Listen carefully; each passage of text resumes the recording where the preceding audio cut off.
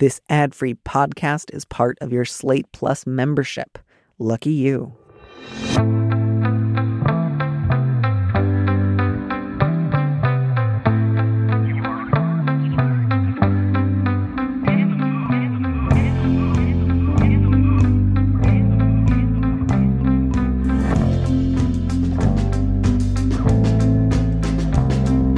Hello and welcome back to Big Mood, Little Mood. I'm your host, Danny Lavery, and with me in the studio this week is Amanda McLaughlin, the CEO of Multitude, an independent podcast collective and production company.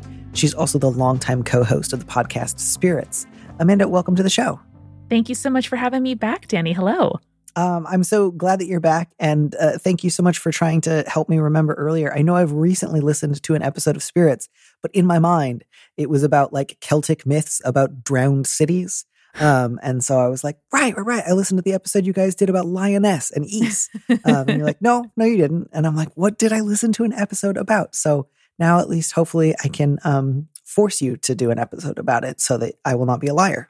Oh, you should come on and talk about drowned city myths. That sounds super fun. One of my favorite roundups we've ever done is all about mermaid and like water person and merfolk tales from around the world, because it happens everywhere where there's hot people living under the ocean that we're fascinated by and want to get to know. That's fantastic. I am super, super on board for that. Does it always have to like relate back to spirits more broadly, or is it just sort of, and there's liquor too? Yes. So we basically have a cocktail with every episode that we talk about, including mocktails. And so every episode is about something around mythology, folklore, or urban legends. Mara Wilson was on recently. She grew up in a haunted house, and her sister is extremely convinced that they did in fact grow up in a haunted house, all the way to, the ancient myths of Persephone and Hades and the canons that classical folktale horse girls like me grew up with. That feels like actually a really great premise for a horror novel, because I feel like it's fairly well known that like siblings often have really differing, sometimes even very contradictory ideas of their childhood. And I feel like, just like a remembering of a haunted house where one sibling is like, this is how haunted we were. We were the Amityville horror house. And the other sibling like, what are you talking about? We had the most normal childhood. You're out of your mind. One of my favorite genres of letters that we receive for our call-in shows is I was the haunted child, where people realize that they were the creepy child or they were the ghost in the story from their hometown where they did something innocuous and then later realize they've become an urban legend. It is really just a study of like sociology and kids gossiping and wanting desperately to be haunted. I mean, I love that right now. I want that show. It's good stuff. I don't know why urban legends are not endlessly iterated on in horror, like, more boring tropes. Yeah. More birth order horror, please. Exactly. Tell me about the parentification to creepy child or haunted child trap. Yeah. And also middle children are the best. I think middle children are inherently the spookiest. They're liminal, We're just the best ones. That's all I have to say about that, is we're the good ones. We're right about things.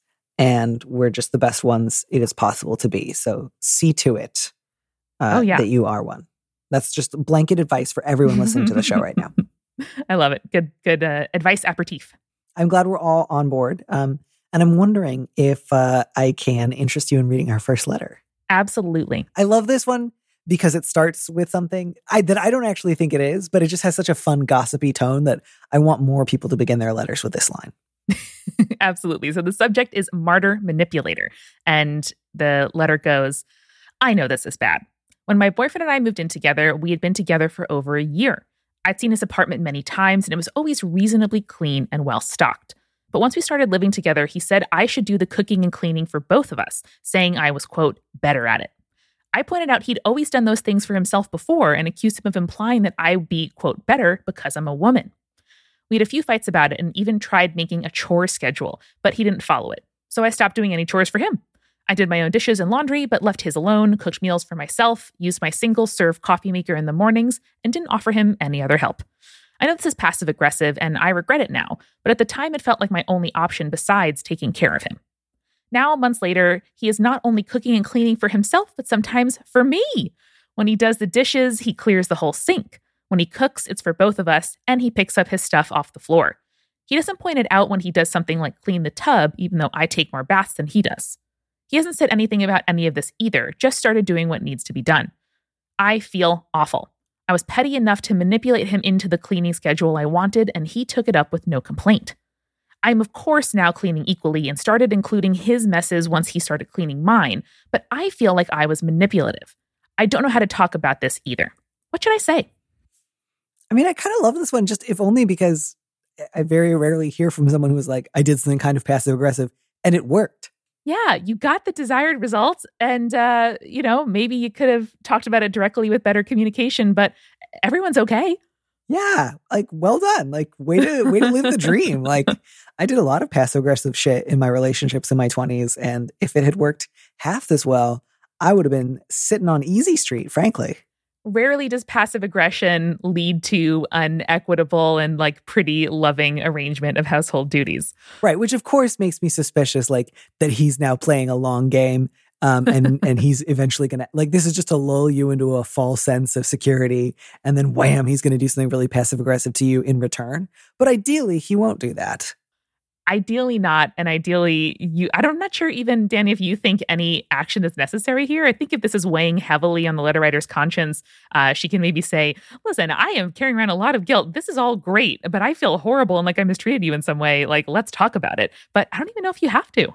Yeah, I mean, I think it's fine to talk about. I would also just say, like, yeah, this probably will not be like the greatest way you ever handled conflict. And so it might be kind of useful to talk about it now that things are more settled and try to figure out in the future if you two have really different or even contradictory expectations that you will be able to have that next fight better than you had this one. But I really don't think you need to put on a hair shirt for this. I don't think this is that bad.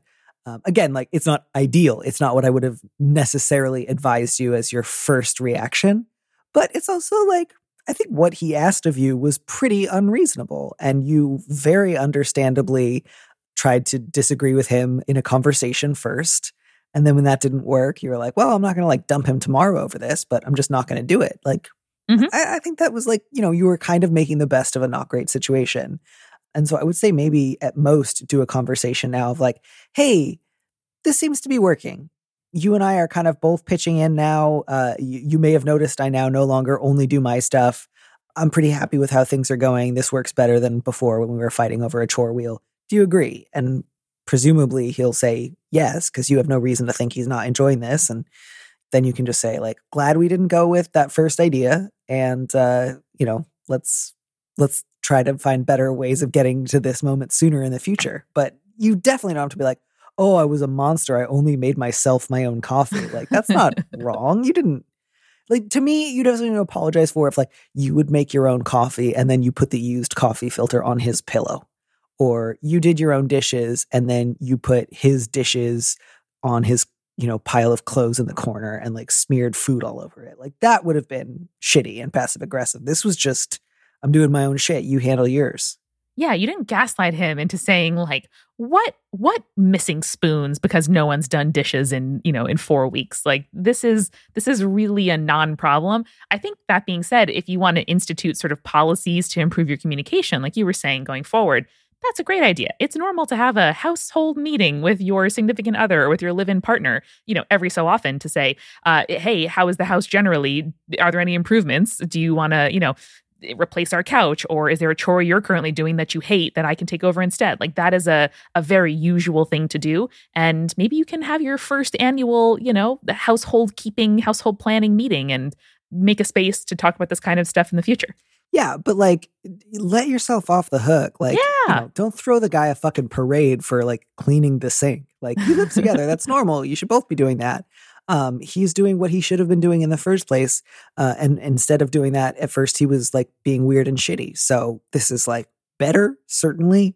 And you don't have to dump him, obviously, but like, don't think that he's like actually doing something incredible and fantastic and that you are therefore an asshole for not having like waited for him to blossom into this, beautiful next iteration of who he can be. Like, he doesn't point it out when he cleans the tub. Fine. Like, good. That's nice. That's not, he's not like, I don't know, knitting you a Pulitzer Prize from scratch or anything that needs to be written home about. That's just nice. That's really nice. Yeah. When he goes grocery shopping, my husband does not go, you'll notice I got your oat milk and my almond milk. Like that is a normal thing that happens. And I think it's really okay to employ the time-tested strategy of a strike where you struck against doing extra cleaning services because, like not even a strike, just like he asked you to do something kind of nuts and you declined. Exactly. Like a strike at least implies that you're withholding some of your own work, but she was just doing her own work and not doing his.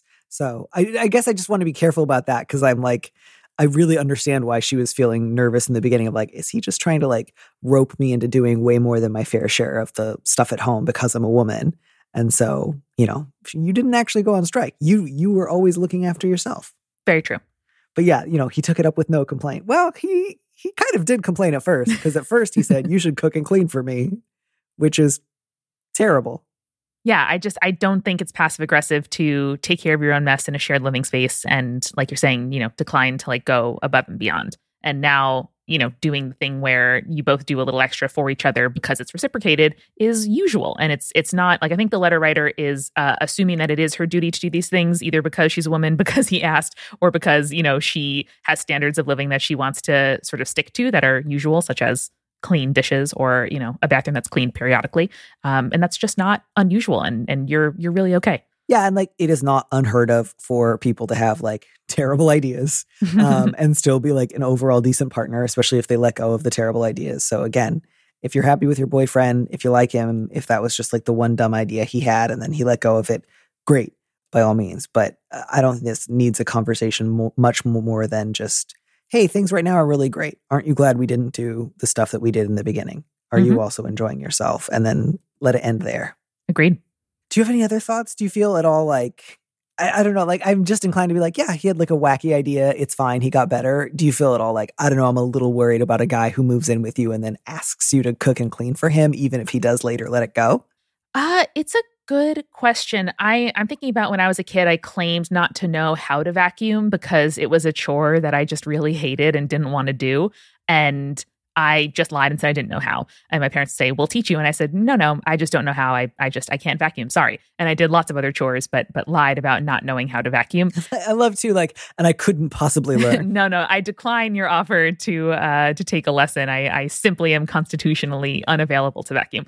And so I think it is okay to say, I mean, like, you're better at doing laundry or you're better at grocery shopping, like that may be true. I don't think it like betrays a fundamental sort of bias or inability to compromise, to say, I notice your home is very tidy. And as we're putting our homes together, I find all of these things, difficult or challenging. And I want to, the letter writer's not telling us that the boyfriend then said, oh, and I'll do all our grocery shopping. I'll be our quartermaster of the house and make sure that we have all our supplies, things like that.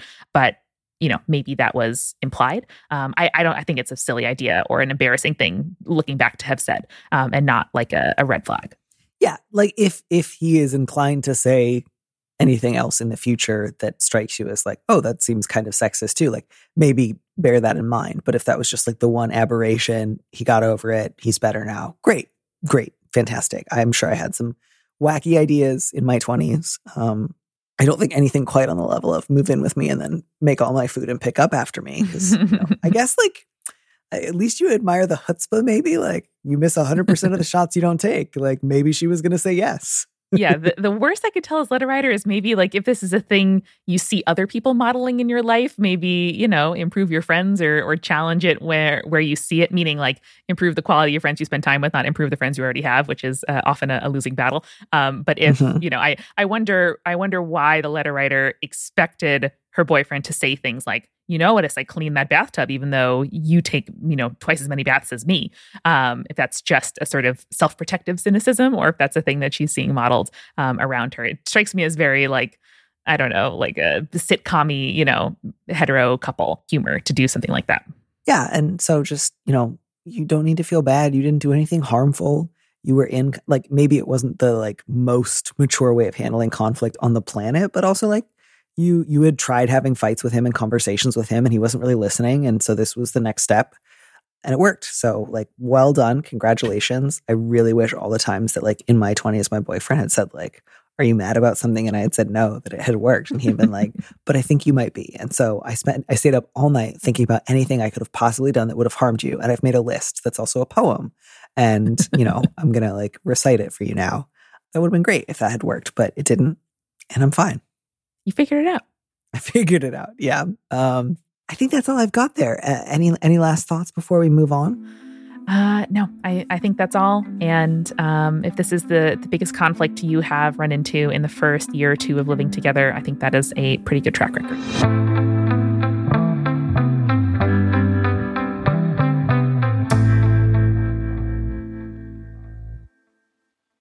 So I think this is kind of this next letter is a slightly similar circumstance where the letter writer feels a lot of guilt over something that I don't think she actually should feel very guilty about, possibly zero amount of guilty about. So maybe that's kind of the theme today, is just like people feeling guilty when they don't need to be. I'm loving it. Or when they don't need to. So the subject is, who fixes the fixer?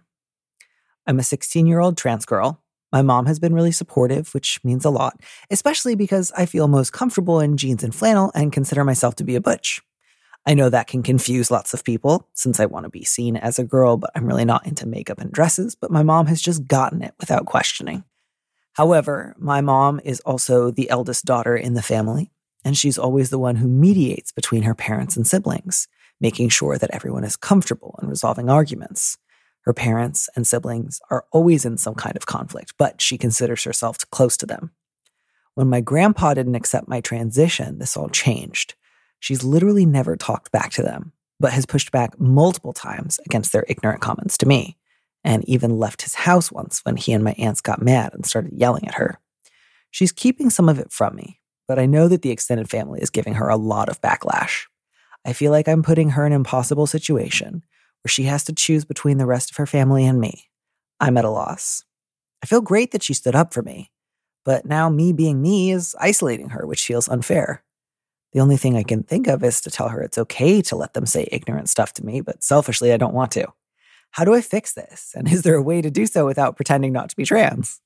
That's always a caveat, right? It's like, let's take pretending not to be trans off the table. Right. Yeah. What options are available? I'm not going there. This letter writer, I just want to hug her and then her mom. Everyone is doing so well here, and you are okay, and your mom is great. And I, as the eldest daughter, in all ways, all stereotypes of eldest daughter, that is me. I so feel for both the letter writer and her mom. Yeah, I mean, letter writer, I'm so glad you've got your mom in your corner. I think on some level you probably do know this already, but like, it's not that confusing to be butch. People like might choose to be confused because people really like imposing their ideas about gender on other people. But like, there's nothing like wacky or like bananas or crazy about like, I'm a girl and I don't love dresses. Mm-hmm. I'm not super femme. I'm butch. That's like fine, cool, ordinary, easy to understand. I just understood it in like 2 seconds. It's like a pretty normal, cool thing. So I just wanted to offer that as a like, corrective. If a lot of people are doing like, what? you want to be a girl, but you don't wear like 75 pink bows on your head at all time? Well, then how do you expect anyone to agree with you? It's just like, they are being silly. They are. And you don't have to be silly. I have kind of another take on this one, letter writer, which is that I think perhaps your mom has let a lot of shit slide with her family over the years. Maybe not even always consciously, but just kind of always like, I can handle this. It's okay if they do something that bothers me. I can just swallow it and move on. And then something happened to someone else that she loved. And she was no longer just dismissing it because it was only happening to her. And now she's really realizing, I am so goddamn sick of bending over backwards for all of these people who take and take and take and never give. And I am finally like ready to stand up for myself and someone I love. And I am not going back to before. And she's like actually not necessarily enjoying this, but really realizing that like what I considered closeness before was actually me doing whatever they wanted all the time. Mm-hmm. And so this is in fact like not necessarily easy, but maybe feels kind of great after years and years of no problem, you got it. How can I help?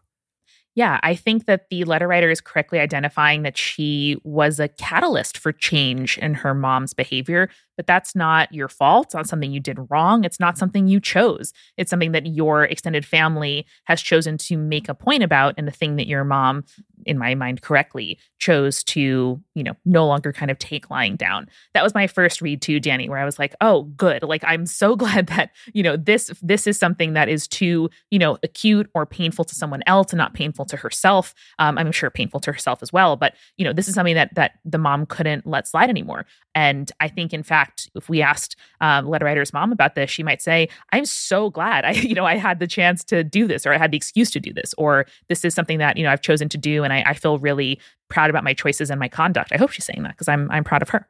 Yeah. So yeah, letter writer, I get that like conflict is hard and getting yelled at by a bunch of people is not like pleasant, but I think maybe part of what you're feeling is like, if only there weren't this issue of my transition, she could go back to the way things used to be, which is, I'm sure, what she wants. When in fact, I think like she might not want to go back to that. Like, knowing what she knows now, she might feel like, I'm so fucking sick of that. I'm not going back to just saying whatever they want to hear. I would much rather like be an honest conflict than just like fix it mode all the time. And like, maybe she's kind of relieved to let go of some of that like eldest daughter caretaker stuff. Also, like, I would encourage you to like bring some of this up with her. Like, Totally. You can absolutely say, I'm really like sad to see that it's been so hard for you and that they've been yelling at you so much. How are you doing? I mean, again, she seems like a pretty reasonable, emotionally healthy and appropriate parent. So I'm not worried that she's going to like dump it all out on you and like treat you like a therapist. But obviously, if you are worried about that, you don't have to ask her that question. But like, yeah, just kind of check in and say like, it means a lot to me to see you defending me. I'm really sorry that they're being so hard on you. How are you doing? But yeah, don't offer anything to fix this. Like, this is something that's been broken for a while. And it was only looking not broken before because your mom was willing to like take the L for the team and pretend she could handle it. And now she's not willing to do that anymore. So it looks a lot worse, but it's actually kind of just roughly, it's actually getting a little better. Everyone's just more aware of it now. Does that make sense?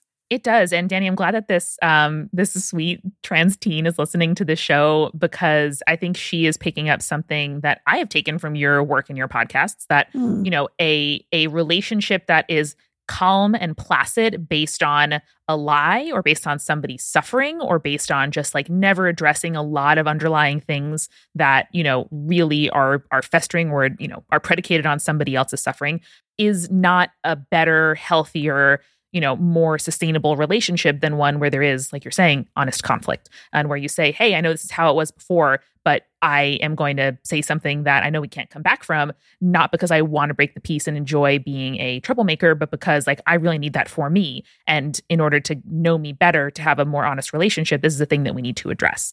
And that is better, actually. That makes you a stronger person with better relationships in the future. Right. And so you say like her parents and siblings are always in some kind of conflict. So even that, I think, letter writer, on some level, it's not actually that things would go back to being peaceful. It would just be, there would be a slightly different focal point for all the conflict. So you couldn't even go back to like a fully peaceful thing, because there's no amount of like bending over backwards your mom can do where nobody ever fights. And again, I can appreciate that, like, in your position, it's easy to like blame yourself and say like, oh, if it weren't for me, she'd be like in this easy relationship with them. But like, take seriously the fact that your mom's not just like trying to do you a favor, but that you actually really matter to her. And it's actually incredibly important that anyone she's close to respects and treats her kid like a human being. And so it's not even like, oh, she's doing you a favor that she'd be relieved to stop doing if you gave her permission. It's like, she no longer wants to make the peace with her dad or her siblings because they have just like violated one of the most important relationships in her life, and it has changed the way that she sees them. And that's sad, but it wouldn't feel good to her to like pretend that never happened and go back to before. Like, this has categorically changed how she relates to them, and it's necessary and important for her to push back. And hopefully she doesn't have to put up with too much more yelling, because she will either like give them an ultimatum, or she will stop taking their calls, or they will get over it. But, don't kid yourself into thinking that like you're causing the problem here. The problem here is that your grandfather and the rest of the extended family are choosing to be unnecessarily and like antagonistically transphobic about a teenage girl. And they could stop anytime they fucking wanted and get along with your mom beautifully. All they would have to do is say, I'm really sorry. I won't say that again. And then they could all go see a movie or talk about books or go on a walk or make a casserole together or do whatever peaceful shit they wanted. Yeah, just watch the TV without talking, like side by side. There are a lot of options. And letter writer, I so feel for you wanting to care for your mom in the way that she's caring for you.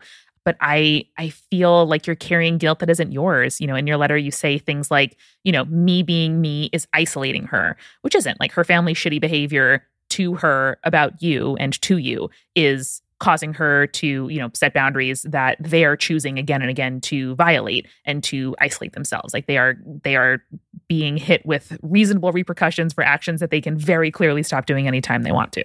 And also, it's not selfish not to give your family permission to say ignorant shit to you.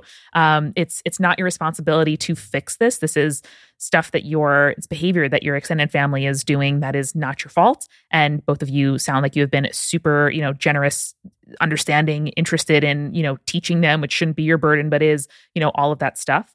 And in fact, I would say that if you want to say to your mom, not just, you know, I so appreciate you and love you, which I hope you were saying a lot, but also, Mom, I feel really guilty. Like I wish I didn't, I feel like I put you in this position and I so love how you've come through for me, but I feel horrible about it. You know, it's your mom's job to take care of you and to keep you safe. And that includes, you know, reassuring you emotionally. And so if you wanted to, I think your mom would really appreciate the chance to reassure you that, you know, she is happy to do this. And it's not a thing you're making her do, but a thing she sees as like her job as your mom. So if you are carrying this around and hearing reassurance from her would mean something, I would consider doing it. Yeah. And just, you know, I think we've said variations on this already, so I'll try to keep this part relatively short. But, you know, you say letter writer, now me being me is isolating her, which feels unfair. And that's not actually what's happening, because you being you is not forcing the rest of the family to behave transphobically. Transphobia is not a natural involuntary reflex that somebody can have by accident. They are choosing to be transphobic about your transition. And so that's really the thing that I would encourage you to flip your thinking about. The problem here is not that you're being you and that if you stopped, everyone would be cool and she'd be able to forget all the shit they said. The problem is that they have chosen to be transphobic, which is something people decide to do on purpose, and because they want to control and hurt other people. And it's not something that just like happens like a rainbow or a sunset. Like, oh, there's a trans person. A natural upsurge of transphobia has like swelled within me like a swarm of birds going south for the winter. And I have no choice but to release it. You know, your transition doesn't affect them. They don't have to be dicks about it. They're choosing to be. So that's what's causing distance between them. It's not isolating her because, you know, she's got other people. There's the whole rest of the world to go be in. It's their choosing to damage their relationship with her because they would rather be transphobic about you than close with someone they love. And that sucks, but it's not something that you can fix by detransitioning or saying, no, I actually love it when grandpa says hateful shit to me. Like, that's totally cool. Let's go over to his place and play cards. Exactly. I got an image, Danny, when you were talking of like somebody opening a bag of peanuts on a plane where somebody has disclosed like a severe nut allergy. Like that is not you walking into the room being trans, and it's an involuntary response. Like you're saying, they are choosing to do it. And that's why I completely understand and think it's really natural to feel like, God, I must be doing something wrong. God, like I must be doing it, because I don't know, at least to me in my own brain, it feels a lot safer to think, what did I do wrong here versus why are they choosing to hurt me this way? It sucks and it's a betrayal, and it hurts to look at almost more than saying this must have been something in my control, because at least that you can choose to stop, or you can, turn your guilt inward instead of your anger outward. So I completely understand. I don't think you're being, silly by asking these questions, even though, to me, it's so clear that you're doing absolutely nothing wrong here. Yeah. I'm so glad that your mom's in your corner. I hope you have a lot of other like close friends and hopefully other one or two people in your family who are in your corner as well. But I'm really glad that your mom is pushing back. I hope she continues to shield you from this stuff because, like, you don't need to know the like nitty gritty of all the crazy shit your great aunt is saying right now. Like, you're 16. You need to be able to be 16 and like relax and live your life without worrying about like all these older relatives who are, you know, being cruel. So good for your mom. Good for you. Talk about it with her as much as you want, just because I think it's good to be on the same page and like help each other out. But please do not feel guilty or responsible for this in any way, because that's just not what's going on here. Absolutely. I hope that the next time you go to a thrift store, you find a bunch of cool vintage flannels in exactly your size. And then when you wear them to school, everyone's like, oh my God, where'd you get that? And you get to go, it's vintage. Sorry. I still remember this incredible flannel shirt I found at like a Savers in high school that I kept for years and years and years. And that was a perfect shirt. Thank you. There's nothing like it. How's your family? Anybody wacky in there? You recently got married. You want to let us know who's your like least favorite relative? Yes. Someone did wear white to our wedding, which was really funny and made me laugh. One of my aunts got too drunk. That was kind of the worst that happened, which was good. But having a wedding is a really useful kind of social catalyst for setting all kinds of boundaries with family that I hadn't had a chance to do before. Where I said, no, actually, I do think it's reasonable that, I make this choice or I do this thing or I ask you to, come through for me in this way. I did have to have a couple conversations about, you do realize this is about me and Eric, right? Like this is, our day and I'm going to give all the info I can to you. And I'm sure you think it's weird we're getting married in a, farm brewery in the woods, but like that makes us happy. And there is a town 5 minutes away where you can, have like all the fine dining you want before and afterward. So no, it was fascinating and it made me believe in the social ritual of it, like standing up there, getting married in front of people, who are witnessing that by a rabbi who knows us well, made me think like, yes, the human ritual of marriage and like moving from one family to another. Like I get the symbolism of it all, which I didn't expect to find so touching, but I really did. Oh, that's lovely. I mean, I'm happy for you. I do wish for just like the sake of my own entertainment that you had a more like comically dysfunctional family. But, for you, I am happy. Thank you. All of our parents are divorced. And so we did have to, there's 8 parents plus partners who we did have to seat strategically in like the different 4 corners of the tent and, kind of buffer with like our different friends and relatives. We ended up seating one of my like dad's coworkers who sort of didn't fit into any other table with some of my like overflow cousins, my older cousins who I thought would be fun enough to sort of take care of him. And now they all call him Cousin Sal, and they have a group text without me. And they've invited him to Easter and to Christmas and to the 4th of July and to the next christening. So those unexpected crossovers of family and friends is something I didn't expect. And one of my husband's aunts, who was estranged for her family for a long time, greeted me by saying, I never met her before. She greeted me and said, another bisexual. Finally, I've been waiting 30 years for this. And I said, Aunt Tosha, you're my new favorite. So that was great. That's either like one of those things where you're like immediately at ease or like, oh my gosh. No, I'm immediately at ease. We invited her with no expectation because, there was a lot of estrangement coming from Erie, Pennsylvania, in the 70s. And was Erie, Pennsylvania like an especially fraught place? I don't know Pennsylvania very well. It's kind of Rust Belty and, Midwestern. So that's what I would, that can be challenging. It's a real Allentown situation in Billy Joel parlance. Sure. Yeah, but no, I was immediately at ease, and she sent us a homemade card with like confetti in it, and I was like, "You're my new favorite. Thank you. This is great." That's beautiful. That's truly beautiful. I was thinking about this earlier today, and I'm curious if you have an answer for this. And I want you to just interpret this as broadly as possible. Mm-hmm. But do you remember like how old you were the first time you had like a truly like insane thought or like a deranged thought that you were like maybe aware, rather than just like, 3-year-olds are all like little megalomaniacal tyrants. Like they'll kill you if they could. But like, yeah, I'll stop explaining. That was my question. I want to hear your answer.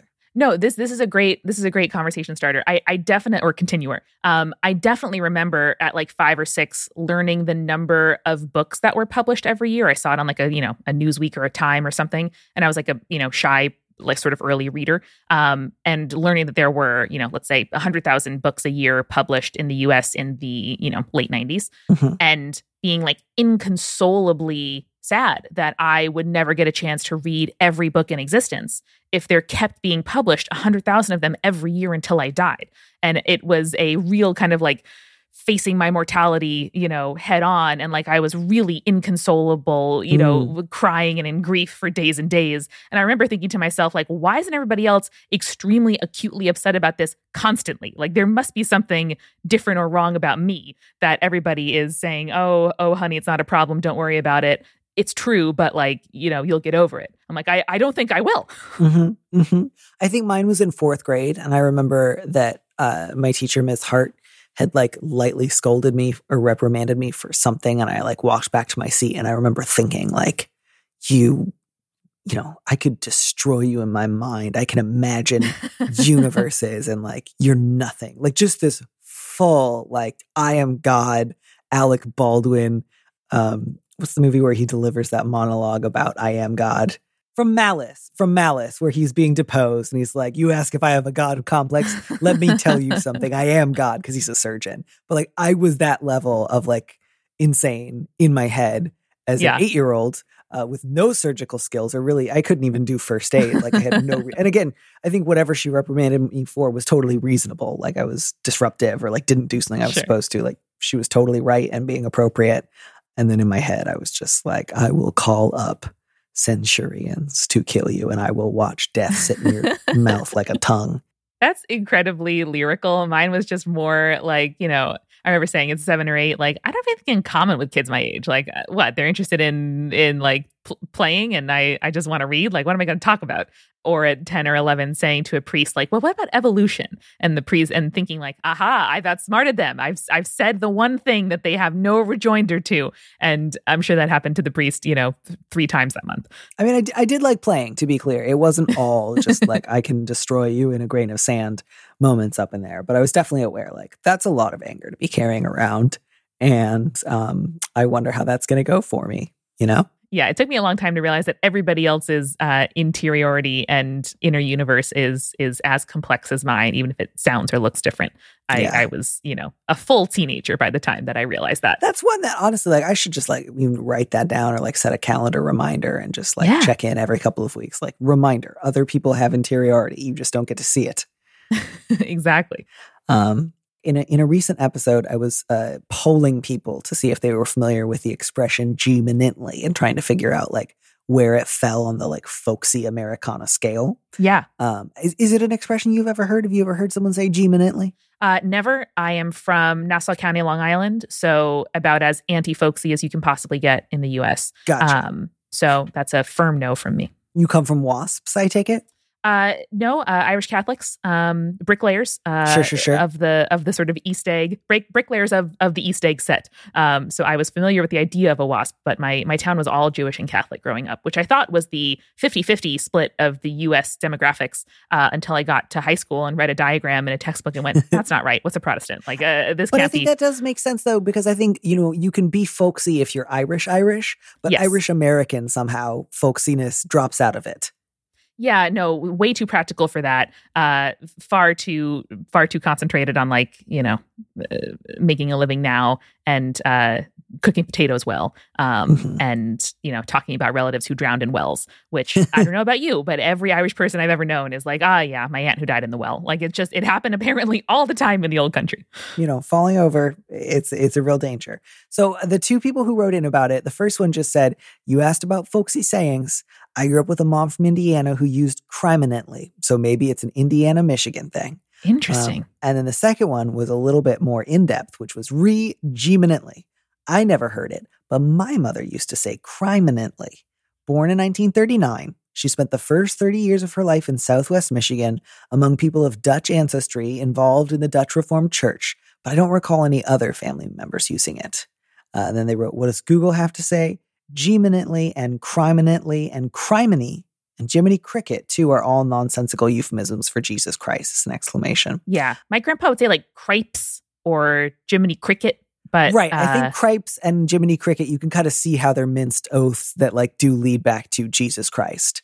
But it's fun to see like how far off the track they can get, because like geminently does not immediately strike you as, oh, right, Jesus Christ, someone said a long time ago. And then someone said, whoa, watch your language. Yeah, I spent most of the last year and a half becoming Jewish, which has been very exciting and rewarding. And there are no folksy sayings. Thank you so much. Like Yiddish has folksy sayings and words, which were profligate on Long Island, and I grew up, with all those words as the things I thought everybody said about, tchotchkes and fakakta and all those things. But my favorite part of Judaism and of studying to become a Jew is that, in rabbinical arguments, that version of like, okay, well, how, if we have to avoid saying God's name, like, what do we say instead? And like, how off base would a sort of nonsense word have to be in order to not offend God? Like, those would totally be arguments that like centuries worth of rabbis would have with their full, learning and power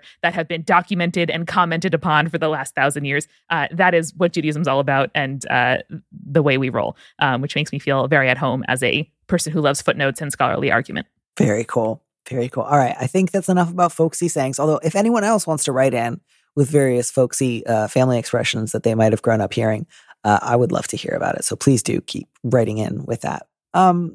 Thank you so much for joining me today. And I very much look forward to coming on your show and talking about whatever it is that we've already promised to do. It's already left my brain. We're going to do it. It's going to be fantastic. And enjoy the next... Oh, no, the sun's already set. Son of a bitch. It's going to be dark when we get out of here. All right, well... Them's the breaks. That's living. That's it. Sometimes bad things happen to us. But I hope you have a good rest of your horrible day that's ruined. Thanks, Danny. Next time you have a time zone-related complaint, feel free to get in touch. Oh, I don't think I won't. Bye. Bye.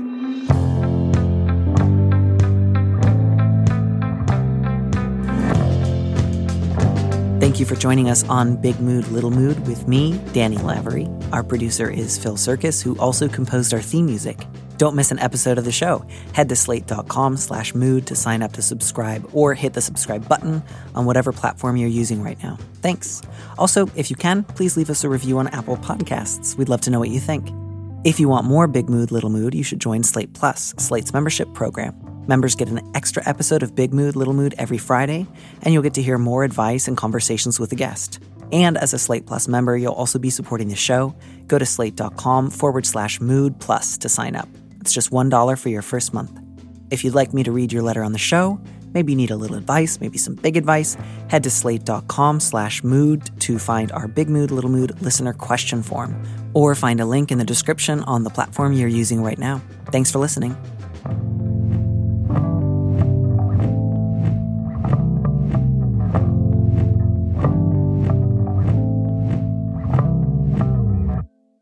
And here's a preview of our Slate Plus episode coming this Friday. It is so, I think, such a critical social skill to be able to offer up light and universal complaints, but with just the right touch, so that people don't actually feel like they're with someone who believes that all life is just constant misery and inconvenience. When someone can complain well, that is a top tier social attribute. Yeah, it really is.